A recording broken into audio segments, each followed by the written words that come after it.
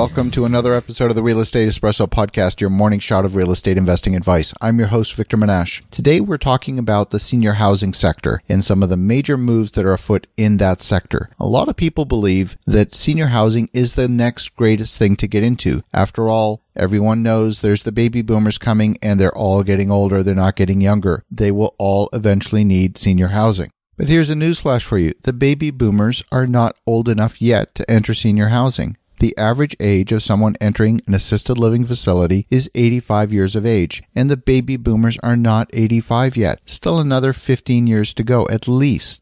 Senior housing also breaks down into 4 distinct classes. At the very highest end of service, there's what's called skilled nursing. These are the old traditional nursing homes. Then you get into assisted living, then into independent living, and then finally there's a new category of property called the concierge apartment building or the concierge condo building, where it's kind of like living in an apartment building or a condo building with a higher level of service. It's not quite the same level of service as you would have in an independent living facility where you've got all your meals taken care of, but it's more service than you would have in a simple apartment building. There's been an awful lot of capacity built into the senior housing market in anticipation of this new boom in senior living. But the fact is, it hasn't happened yet. So in most primary markets, I'm talking major cities, senior housing is actually overbuilt. And we're starting to see that reflected in the performance of the senior housing REITs. In fact, there are a number of headwinds that are facing the senior housing market. The first of them is rising interest rates. We've seen 5 interest rate hikes over the last year from the Federal Reserve, and we're anticipating another 3 interest rate hikes over the course of the next 12 months.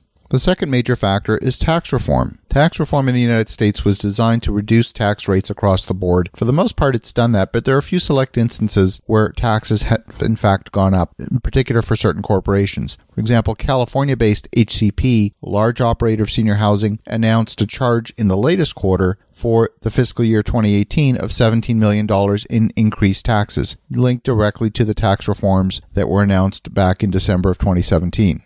And in 2018, we're seeing a lot of new supply still entering the market, and that supply is taking a long time to get leased up. We're seeing very, very long lease-up periods for these new facilities. Where opportunity does exist in senior housing is in the secondary and tertiary markets, where there's a perception that there's a slightly less affluent population, and therefore there hasn't been quite as much building done in those markets. I believe there's opportunity to be selective and go after very specific secondary and tertiary markets. I wouldn't go anywhere and everywhere, just like any form of real estate, but there will be select opportunities in secondary and tertiary markets where there is a supply-demand imbalance, meaning there is more demand than supply. And in particular, the quality of product in many of those markets is in fact substandard compared to the quality of product that you can find in major markets. That is a business opportunity.